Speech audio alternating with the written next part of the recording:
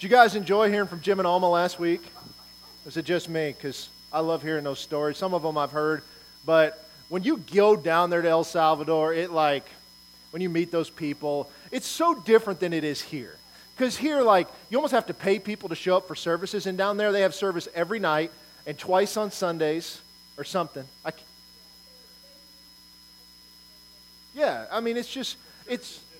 It's the central part. And there was a time that it was like that here because it was the gathering of the saints. It's the time of prayer and they're getting into the Word. And it was like the most adorable thing because there was this little kid, and you guys probably remember this.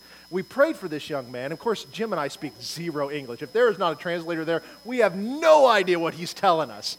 But the kid was so grateful that he ran home and either fried the plantains or they had them back and he just wanted to give something to say thank you. And he couldn't have been 10 years old. He was pretty young. Very little. it's just a special place. So, I would encourage you to ask them lots of questions about what goes on down. It's so cool. And hopefully eventually we get an opportunity to go back down and take some of us with it because I'm telling you, it's a special place. And what I love the most, and this kind of goes with what we've been talking about, I'm going to tell you guys a story here in a moment, is like seeing Victor. Because that's something that you can quantify. Like you can put on there and say, this is what, when they bring him into the service in a wheelbarrow, okay? Now, I've been in a lot of services in my life. I've never seen that happen, okay? But brought him in a wheelbarrow, and Jim prays for him, and immediately, the man comes out of it. You guys know the story, but to see what he's doing now, it was transformation. It's the power of the Holy Spirit, and it's the authority of the believer, which is what we're talking about. We've been in this series, Identity Crisis. And, I've been kind of sharing stories, and you've had some others share stories. Well, let me give you another one I had a friend of mine I was talking to the other day. He's a pastor, and many, many years ago, he got invited to go and speak somewhere. And they asked if they could stay in the home with one of these people in the church. And they said, there's just some activity that goes on in this house. And it didn't faze him. And he said, this is the closest that he's ever been to something like this. But he said there was something that was always upstairs. They tell him after he's committed, right? They didn't bring this up. It's kind of like the first time we went to El Salvador, you just get in the car and you go because you don't know what they're saying. They just drive you around. And what we found out after we pull up to this house is this is the leader of the MS-13 gang. We're going to his house. We didn't take a vote. Didn't feel like dying today, right? He was a super nice guy, actually. But regardless, it was one of those things. So he's already committed to this. And they've been ministering at the church and been praying for people and stuff like that. And he could tell there was something that had been tormenting this family that was going on. There was tension amongst the family. And I don't want to always say oh, that's the demon or something like don't misunderstand me. But there are times, and the longer that you do this, you begin to discern some of these different things, is that there are times that is what is going on. And he could certainly tell that something was going on. So he's just praying about how to handle it. And anyway, one night, he was getting ready to go upstairs because his room was upstairs. He walked up the stairs and literally felt something try to shove him down the stairs. Okay? Nobody's around. Now, I know this guy. He's a good friend of mine, okay? And he's a lot of things, but he wouldn't make this up. Again, if he was writing this in a book trying to sell it to you, I'd probably question it a little bit more. But he's just telling me. This is the first time I've ever heard of him. I've known the guy for 20 years. And he's like, it caught him off guard. He wasn't prepared for that. And he walked on by, and then he felt something again. And he just turned around, and he just rebuked and said, you have got to leave this house right now. Now, he's the only one upstairs. Everybody's downstairs. He said immediately it was like a temperature change in the house. Now, it wasn't a physical it got warmer or colder or whatever. He said it was like something just shifted in that moment. Didn't think much of it. He went to bed because he was at peace with it. He didn't know what was going on. The next morning, he comes downstairs. The whole family is sitting around the table crying because they had reconciled all the issues that morning. That's powerful. It's very powerful. Why do I tell you that, guys, this stuff? I want you to understand that the spiritual world is very real. We often discount it. We often cast it aside. We don't think about it. There are some people that go in the other ditch and everything's a demon. If your car doesn't start, it's the devil. You had a flat tire, it was the devil. If you didn't get a tax refund, it's the devil. The truth is, it was the devil that took the taxes in the first place. But that's a whole other story. Okay? We're not getting into that ditch. This is where we talk about discernment. And we've got to understand this in getting into it. So here we go. We're going to start. You guys know where we're going? No, you don't, actually. Go to 1 Peter chapter 5, verse 8. I'm going to mix it up on you a little bit.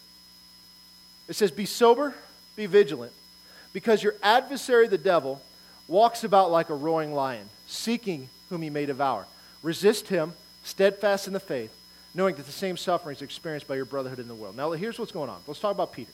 What is the first thing he says? Who is walking around? Your adversary, the enemy, whatever that is. This is a spiritual thing. These are not people that you're going up against. This is a spiritual thing that's going around. And he's looking for people to devour. Does he say believers? No. We assume that, but doesn't necessarily say that. Because for me personally, much of the demonic activity that I have been around usually comes from the unbelieving side, most of the time. It can't happen on the believing side. A lot of it has to do with this next part. Resist him steadfast in the faith. They didn't do that. Whose responsibility is that? It's ours. So here it is that he says the enemy's walking around. He's looking for people to devour. But you, believer, resist him. Steadfast in the faith. What does that mean?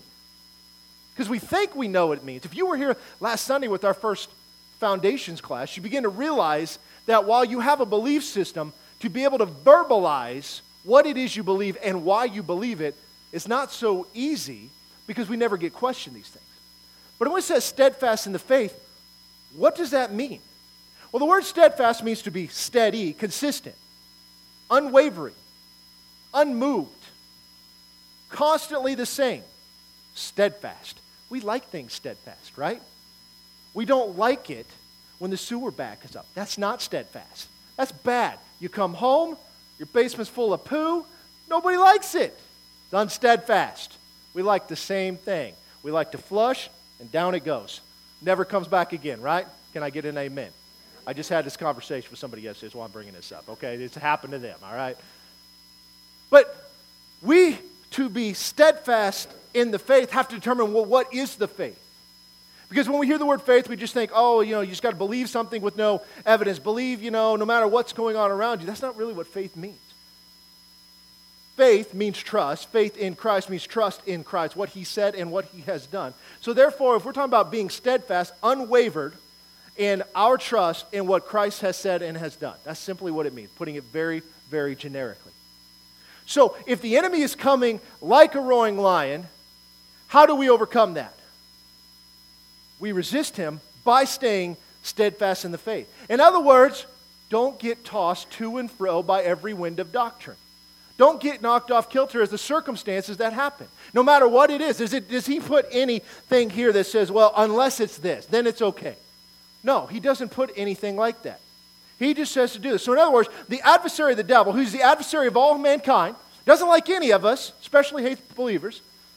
He's going around looking for whom he may devour. That could be you unless you resist him by being steadfast in the faith. Whose responsibility is it? So the difference between a believer and an unbeliever is simply this. You have the ability and responsibility to do something about it. So whose fault is it if you fall victim to this? It is yours. Always yours. Because God has given us the ability to stand no matter what. It's our responsibility to actually do it. When Paul says, put on the whole armor of God, he didn't say, that armor that you were born with. He says, put it on, which implies you weren't born with it. It also implies you might be able to take it off. Maybe we just stop doing that. Then we go to Romans chapter 8. You notice I mix these around a little bit. There's a reason for that today. To be carnally minded is death, but to be spiritually minded is life and peace. Because the carnal mind is an enmity against God. It is not subject to the law of God, nor indeed can it be. So then those who are in the flesh cannot please God. Now, as we've talked about, we often think carnal and spiritual, moral and immoral. But that's not really what it's talking about here, necessarily. In this carnal-minded state is to be thinking contrary to the faith, and to be spiritually minded is to be steadfast in the faith. In other words, what Jesus has said, what Jesus has provided, what Jesus has done is what we need. And if we simply do that, we'd be fine. Okay? Now let me ask you a question. I like to put this in terms that we can all understand. Is if you have kids, would your kids' lives not be better if they would simply do what you tell them to do, when you tell them to do it, and not question everything that you have said? Would it not be better for them? So, you're not really trying to take away their fun when you say, the stove is hot. Don't touch. And what do they want to do? They want to prove you wrong. And as you grow older, you begin to realize, I have nothing to prove. I was talking to Mike about roofing. There was a time I roofed when I was in high school. And you know what I used to do? I'd put 2 bundles on each arm, and I'd carry them up the ladder. Mike would have loved to have had me. They didn't have ladder vaders then. And I'd get them up there, and I'd pop them down there. And I'd go back down, and I'd do it again. Right? Could I do that today? I don't know. We're not going to find out. No, we hire Mike. That's what we do. We watch Mike do it. It wouldn't last very long, but I mean, but there's the thing. Like, even if I could, I have no desire to find out if I can. I don't want to prove it. And that's the thing, is when we talk about this, is like, God has provided for us certain things that we do and avoid doing for our benefit, but what do? Like, well, God, I know this is what you said, but let me explain to you what you meant, right? Essentially, we are the bride of Christ in that circumstance. Because when a man says something, the wife is always quick to interpret it for him of what he meant by that. Steve's going to need a ride home, folks.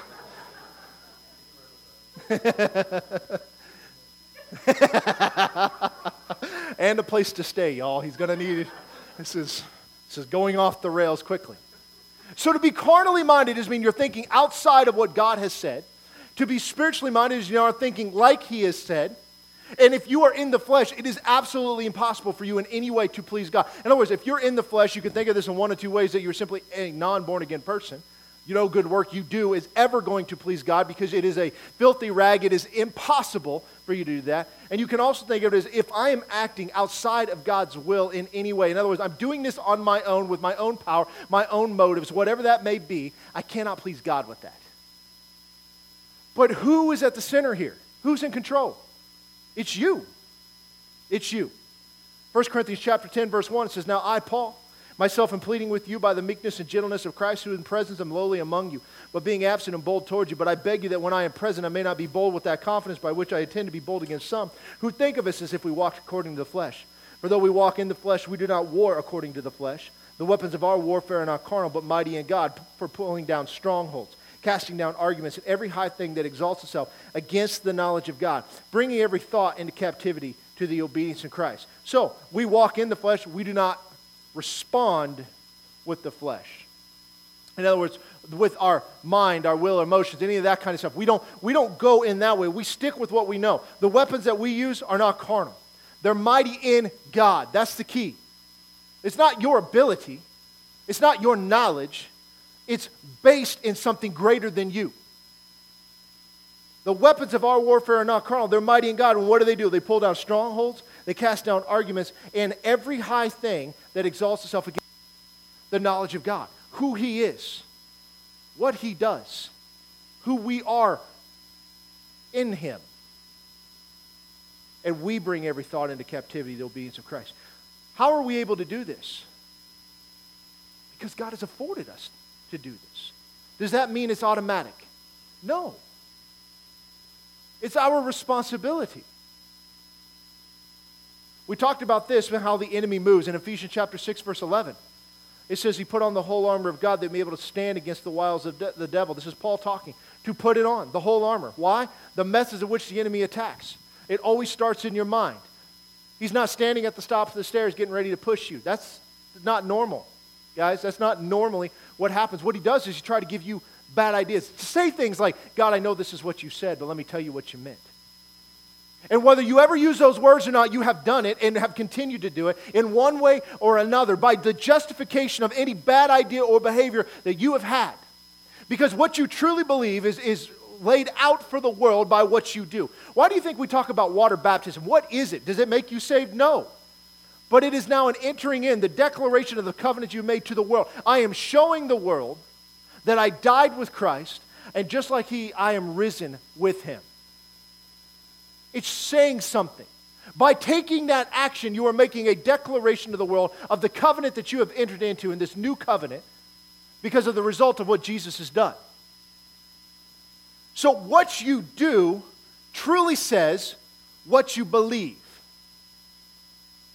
So if you believe that God heals today, then you don't fear sickness. If you believe God is your provider, you don't fear economic downfalls. If you believe that God has provided for you eternal life with Him and that no matter what happens, nothing can separate you from that, you won't fear death. But if you constantly move around or say things or act in fear of sickness or act in fear of what the economy is going to do or act in fear of death in any way, you're truly displaying what you really believe. Whose responsibility is that? It's yours. See, it's easy to say words. We say words all the time. We say things that don't make sense. That is why, like with this foundations class, part of what we're talking about is just having the foundation of being able to respond to something and understand why we believe what we believe. Because we use words, and we never think about what that means.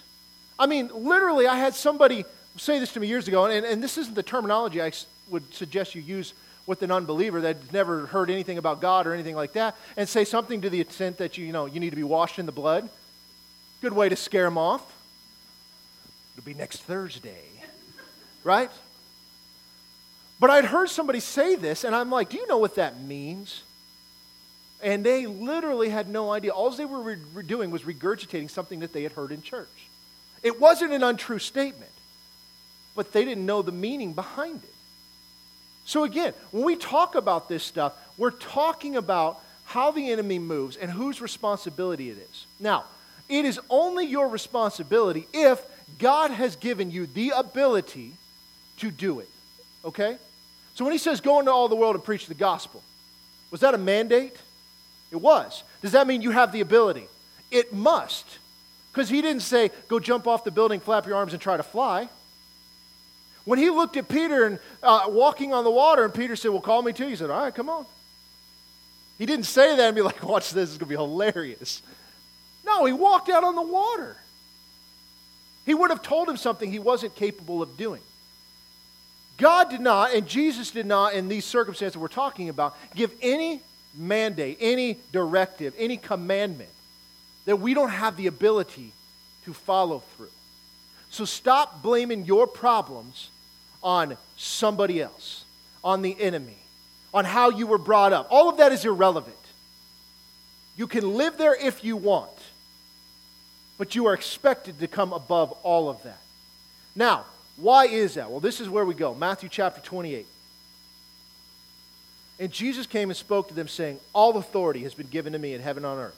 Go, therefore, make disciples of all nations, baptizing them in the name of the Father and the Son and the Holy Spirit, teaching them to observe all things that I have commanded you. And lo, I am with you always, even to the end of the age. Now, here's the thing. How much authority was given to him? All of it. And so what does he immediately say? As a result of this, go and make disciples. Fair enough? So is there any authority not given to Jesus? There was not. As we see in other places, there's nothing that is named in all of these other things. And he immediately says, because of this, you go. Teach them to observe all things that I have commanded you. Who is them? Those are the disciples that are being made. You teach them to observe them, that he commanded. Did he say that go and teach them some of the things? Go and teach them what you think I said? Did he say, listen, why don't you guys get together and get in a big circle and then read about what I said and then ask what that means to each one of them? That's not what he said. He said, teach them all things that I have commanded you. In other words, if you're going to stay steadfast in the faith, you need to know this. If there's an authority that has been given and it is your responsibility to act upon it, you kind of need to know that. It's important. And this is called discipleship. And we don't do it anymore. Because we do not take the time for people one-on-one. We wait for them to come to church. Maybe they hear the gospel here. They can bow their head, close their eyes, raise their hand, and get saved. And that's great. You can also do the same thing in your living room. You can do it at dinner. You can bring people into your life and just show them how this works. Talk to them. But we don't do that. We basically made it corporate in a sense. So, how does this apply to our life? It goes back to 2 Corinthians chapter 5. It says, therefore, if anyone is in Christ, he is a new creation. The old things have passed away, and behold, all things have become new. You see, it's that new creation part that changes everything. It's not the old you that has that authority, it's the new you. It's the one that's entered into covenant relationship with the Father, Son, and Holy Spirit as a result of what Jesus did on the cross, being our Passover lamb, and has now given us this authority that all the old stuff is completely gone. It's dead. It no longer lives. You were risen with Christ and seated at the right hand of the Father with Christ. We are his body, the church. So because of that, all of these things now apply to us. But we've got to get something here, and this is the part. We seem to forget the authority that Jesus had on this earth. And with that, the authority that he has given to us. Now, I know this is maybe a little bit different, but we have to understand something. You see, my friend, as I was talking about, walked into that situation, finding out shortly before it, he was getting ready to go there. He was very confident. He wasn't concerned at all. When they rolled Victor in a wheelbarrow, you knew what was going on immediately. Were you intimidated in any way? No, because you know the authority you have. There's a confidence that comes with this. You ever got pulled over? Am I the only one? Thank you. And was the cop ever kind of rude and didn't care why you were speeding and didn't want to hear your story? Oh, but you don't understand. I got to get to my kid's birthday party. Yeah, I don't care. You know what the speed limit is? I got pulled over once for running a stop sign I didn't even see. Okay? So they should have made it bigger.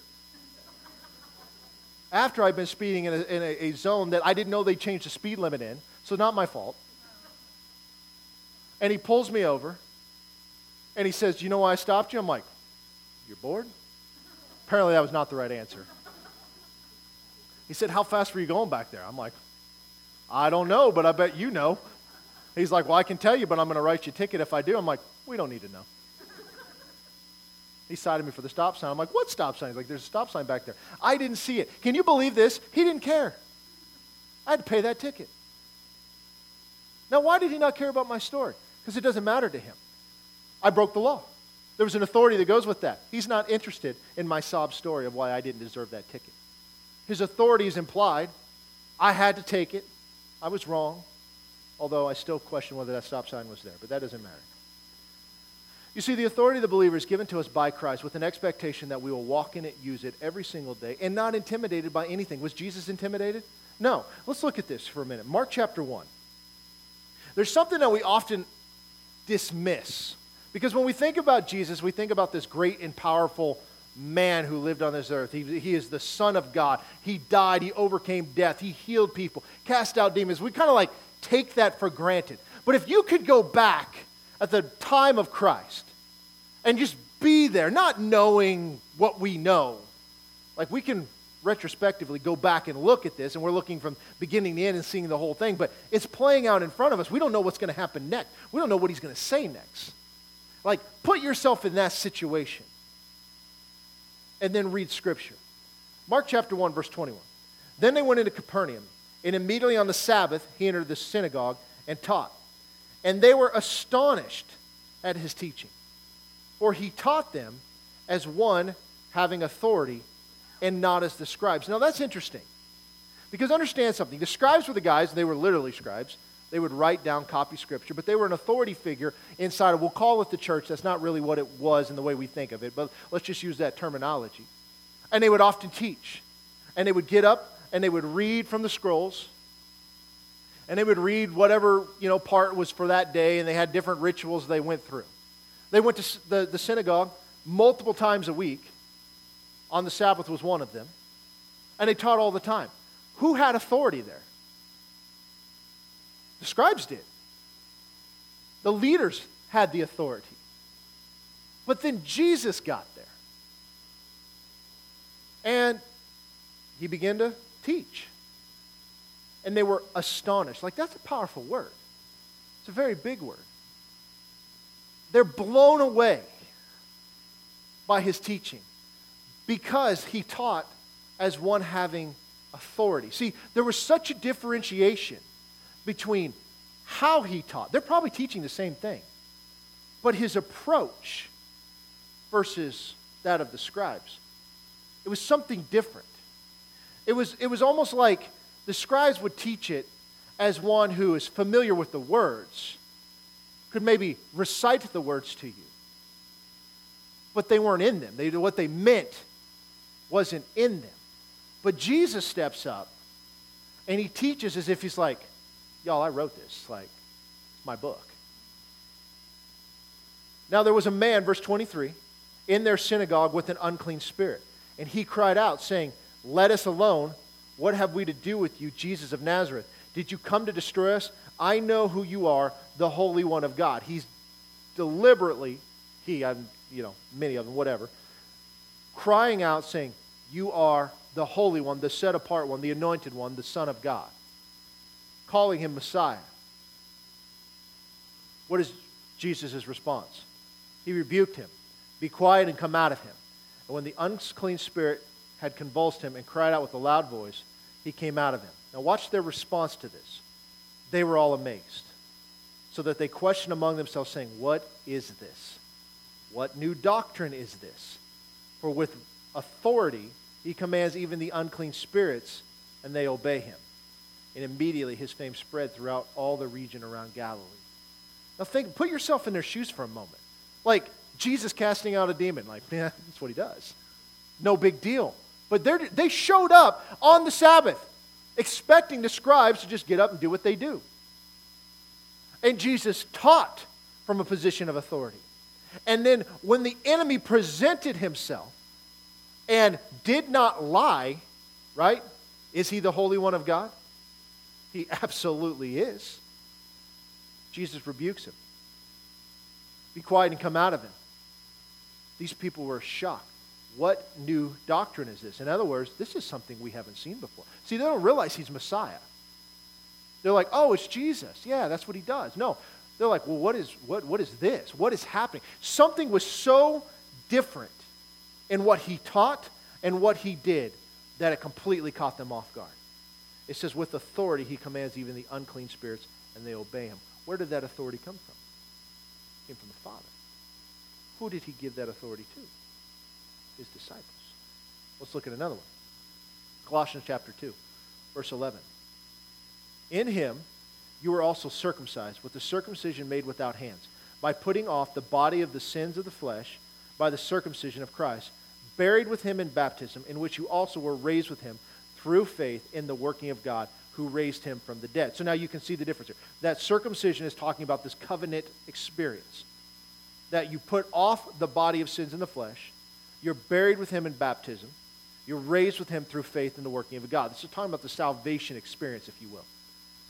And you being dead in your trespasses and the uncircumcision of your flesh, he has made alive together with him, having forgiven you all trespasses, having wiped out the handwriting of requirements that was against us, which was contrary to us, and he's taken it out of the way, having nailed it to the cross. Having disarmed principalities and powers, he made a public spectacle of them, triumphing over them. Now let's stop for a minute.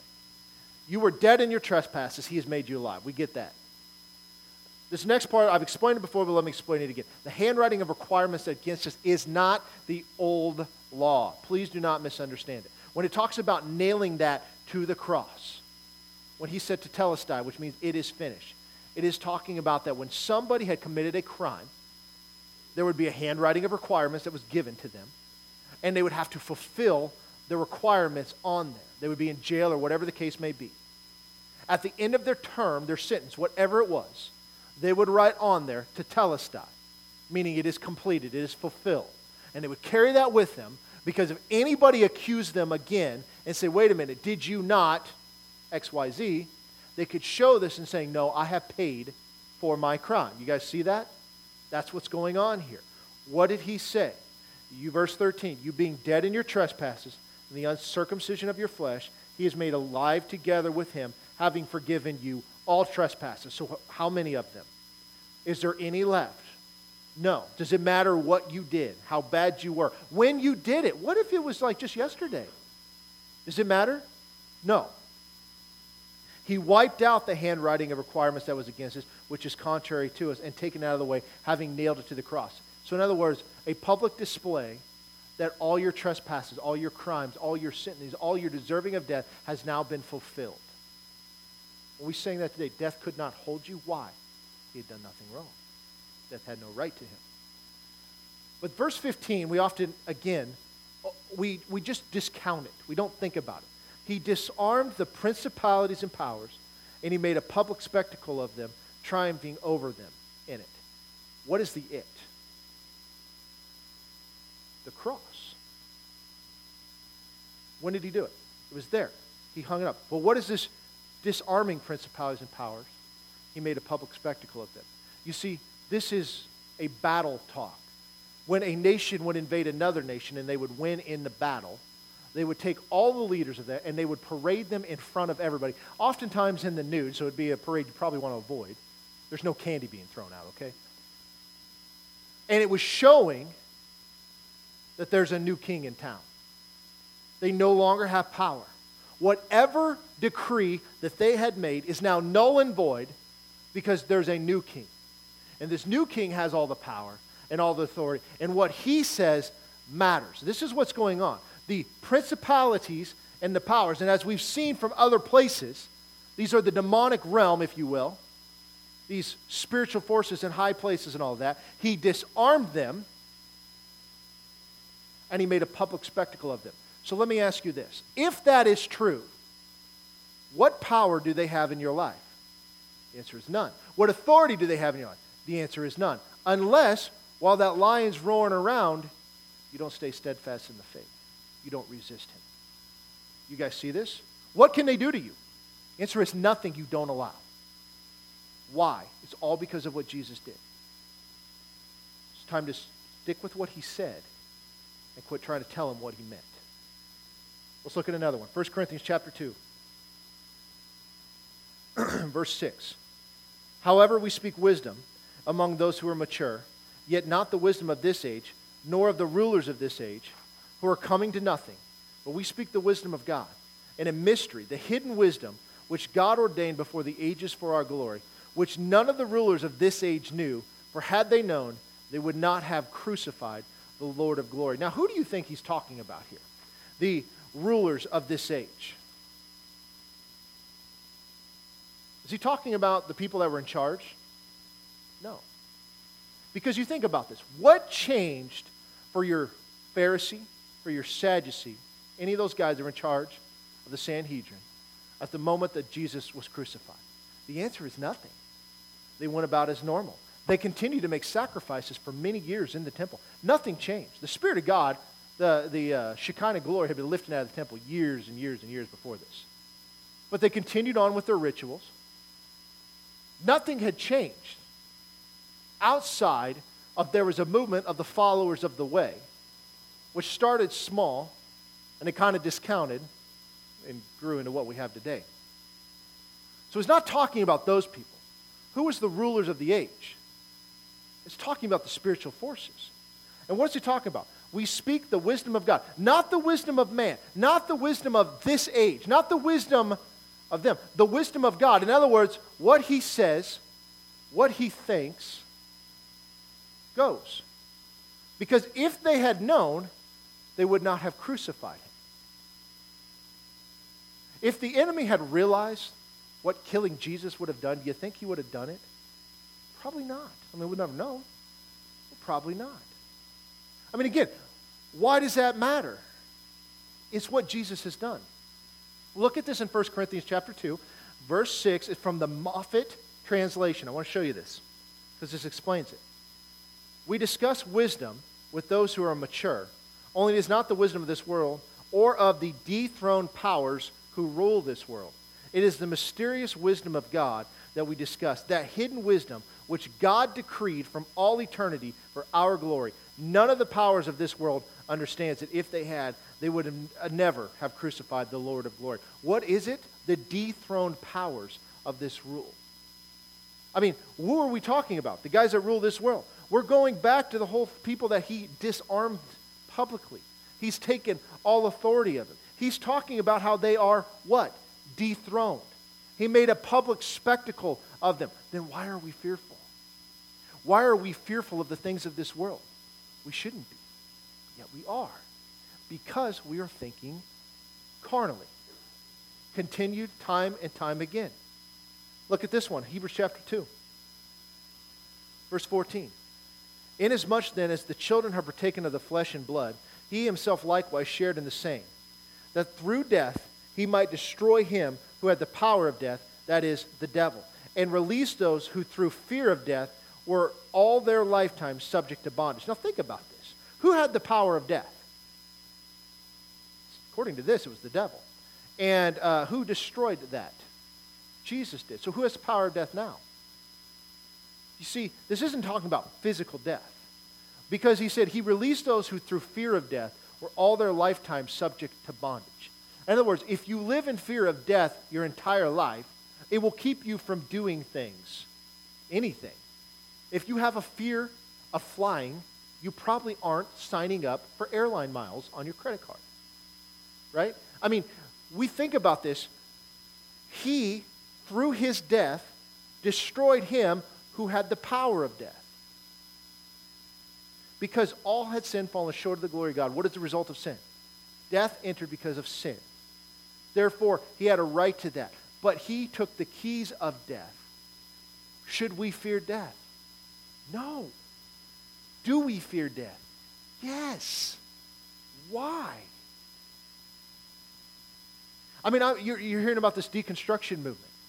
And you're hearing about these people who say, you know what, I'm so glad I woken up because I don't want to waste my life. Which is a pretty powerful thing to say considering you're just a happy accident of a cosmic belch that you came from nothing. Which implies that you have purpose to your life, which you wouldn't. But once you die, do you realize you've wasted your life? Do you have any regrets? No. Do you care what you had for dinner the night before, the day after you die? No. You don't care. You don't care about any of that. Because you're dead. So why do we fear death? Should we? No, but we do. Look at Philippians chapter 2, verse 5. Let this mind be in you, which is also in Christ Jesus. So this is a good thing. Let this, is being very specific. Who being in the form of God did not consider it robbery to be equal with God, but made himself of no reputation, taking the form of a bondservant and coming in the likeness of men.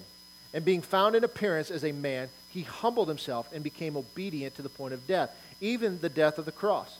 So therefore, as a result of all of this, God also has highly exalted him and given him the name which is above every name, that at the name of Jesus every knee should bow, of those in heaven, of those of earth, and of those under the earth, and that every tongue should confess that Jesus Christ is Lord, to the glory of God the Father. So, as a result of Jesus coming down on this earth as a man, making himself in the appearance of a man, the likeness of men, a bondservant of no reputation, as a result of that, God the Father highly exalted him and gave him the name above every name. You know what the good part of that is? Is that is all-encompassing. Because everything is named. So is there anything that is above him? As a result of that, then is there anything above us? The answer is no. Now again, don't misunderstand me. Don't get into some weird ditch and you're just, I don't know, casting demon out of stoplights or stuff. I mean, you catching every red light in the city is not a result of the work of the devil. Look at Romans chapter 8, verse 37. Yet in all these things, we are more than conquerors through him who loved us. For I am persuaded that neither death, nor life, nor angels, nor principalities, nor powers, nor things present, nor things to come, nor height, nor depth, nor any other created thing shall be able to separate us from the love of God, which is in Christ Jesus our Lord. Now let's stop. We often hear, we are more than conquerors. We leave out the part through him. We're nothing without him. We are his body. As a result of what he did, that he loved us, we're more than conquerors. And then he goes on to say that neither death nor life, okay, it's one or the other. There's never a time you're in between. You're either alive or you're dead. Angels, principalities, or powers, we're talking about spiritual things. Things present or things to come, so things that are going on now or that are going to happen. Height nor depth or any other created thing. Is there anything left out in this list? No, because all things are created. There's nothing left out. Nothing can separate us from the love of God. So then why, again, do we fear anything? Why do we go into condemnation when we miss it? Nothing can separate us, and yet we don't believe it. Because our actions truly dictate what we believe. How we respond is truly an indicator of what our belief system is. Let's look at another one. John chapter 8. We're almost done. John chapter 8, verse 28. Then Jesus said to them, when you lift up the Son of Man, then you will know that I am He, and that I do nothing of myself. But as my Father taught me, I speak these things. And He who sent me is with me. The Father has not left me alone, for I always do those things that please Him. And as He spoke those words, many believed in Him. And Jesus said to those Jews who believed in Him, if you abide in my word, you are my disciples indeed. You shall know the truth, and the truth shall make you free. Now let's go back. He's having a conversation many times with the Pharisees. He says, when you lift up the Son of Man, then you will know. You'll know. And did they know? Absolutely. They lifted Him up, it went dark. The veil was torn. Something was up. 3 days later, He's back. They bribed the guards. Did they know? Yes. Could they let go of their previously held belief system? No. But as He's saying this, many believed in Him. Now here's the thing. Again, where's the point where He did the altar call? As He's delivering these words. So you got to understand something. We have things that we do that aren't necessarily scriptural. They're not unscriptural. But things that we do. That's not what makes... There is no sinner's prayer. Their belief in Him. They put their faith, hope, and trust in Him. And He looked at those Jews who believed Him. It says, if you abide in my word, in other words, the things that He said and the things that He believed, you are my disciples. That means if you don't, are you His disciple? No. You shall know the truth, and the truth shall make you free. Why does the truth make you free? In this case, when you realize what Jesus has done, how that results for you, and the authority you walk in, that we don't fear death, we don't fear sickness, we don't fear we don't fear anything. Is that freeing? Absolutely it's free. The truth will make you free. The knowing and understanding, accepting what He said is truth. Faith comes by hearing and accepting what you hear as truth. When you fully believe something, fully believe it, your actions will match your words. Would we agree with this statement?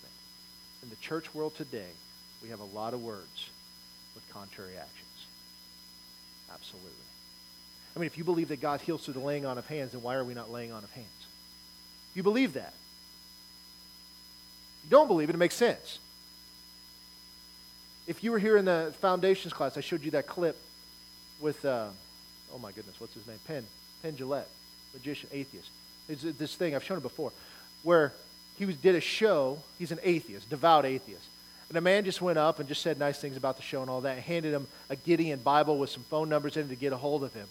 And he was so blown away because he said, if you truly believe that I am going to hell or anybody else is going in hell, then why would you not proselytize? Why would you not share that? And he uses this example. If I'm standing there and a bus is bearing down at you and you're refusing to listen, there's a point that will come where I will tackle you and get you out of the way of the oncoming bus. If you believe that, then how much do you have to hate somebody to not tell them?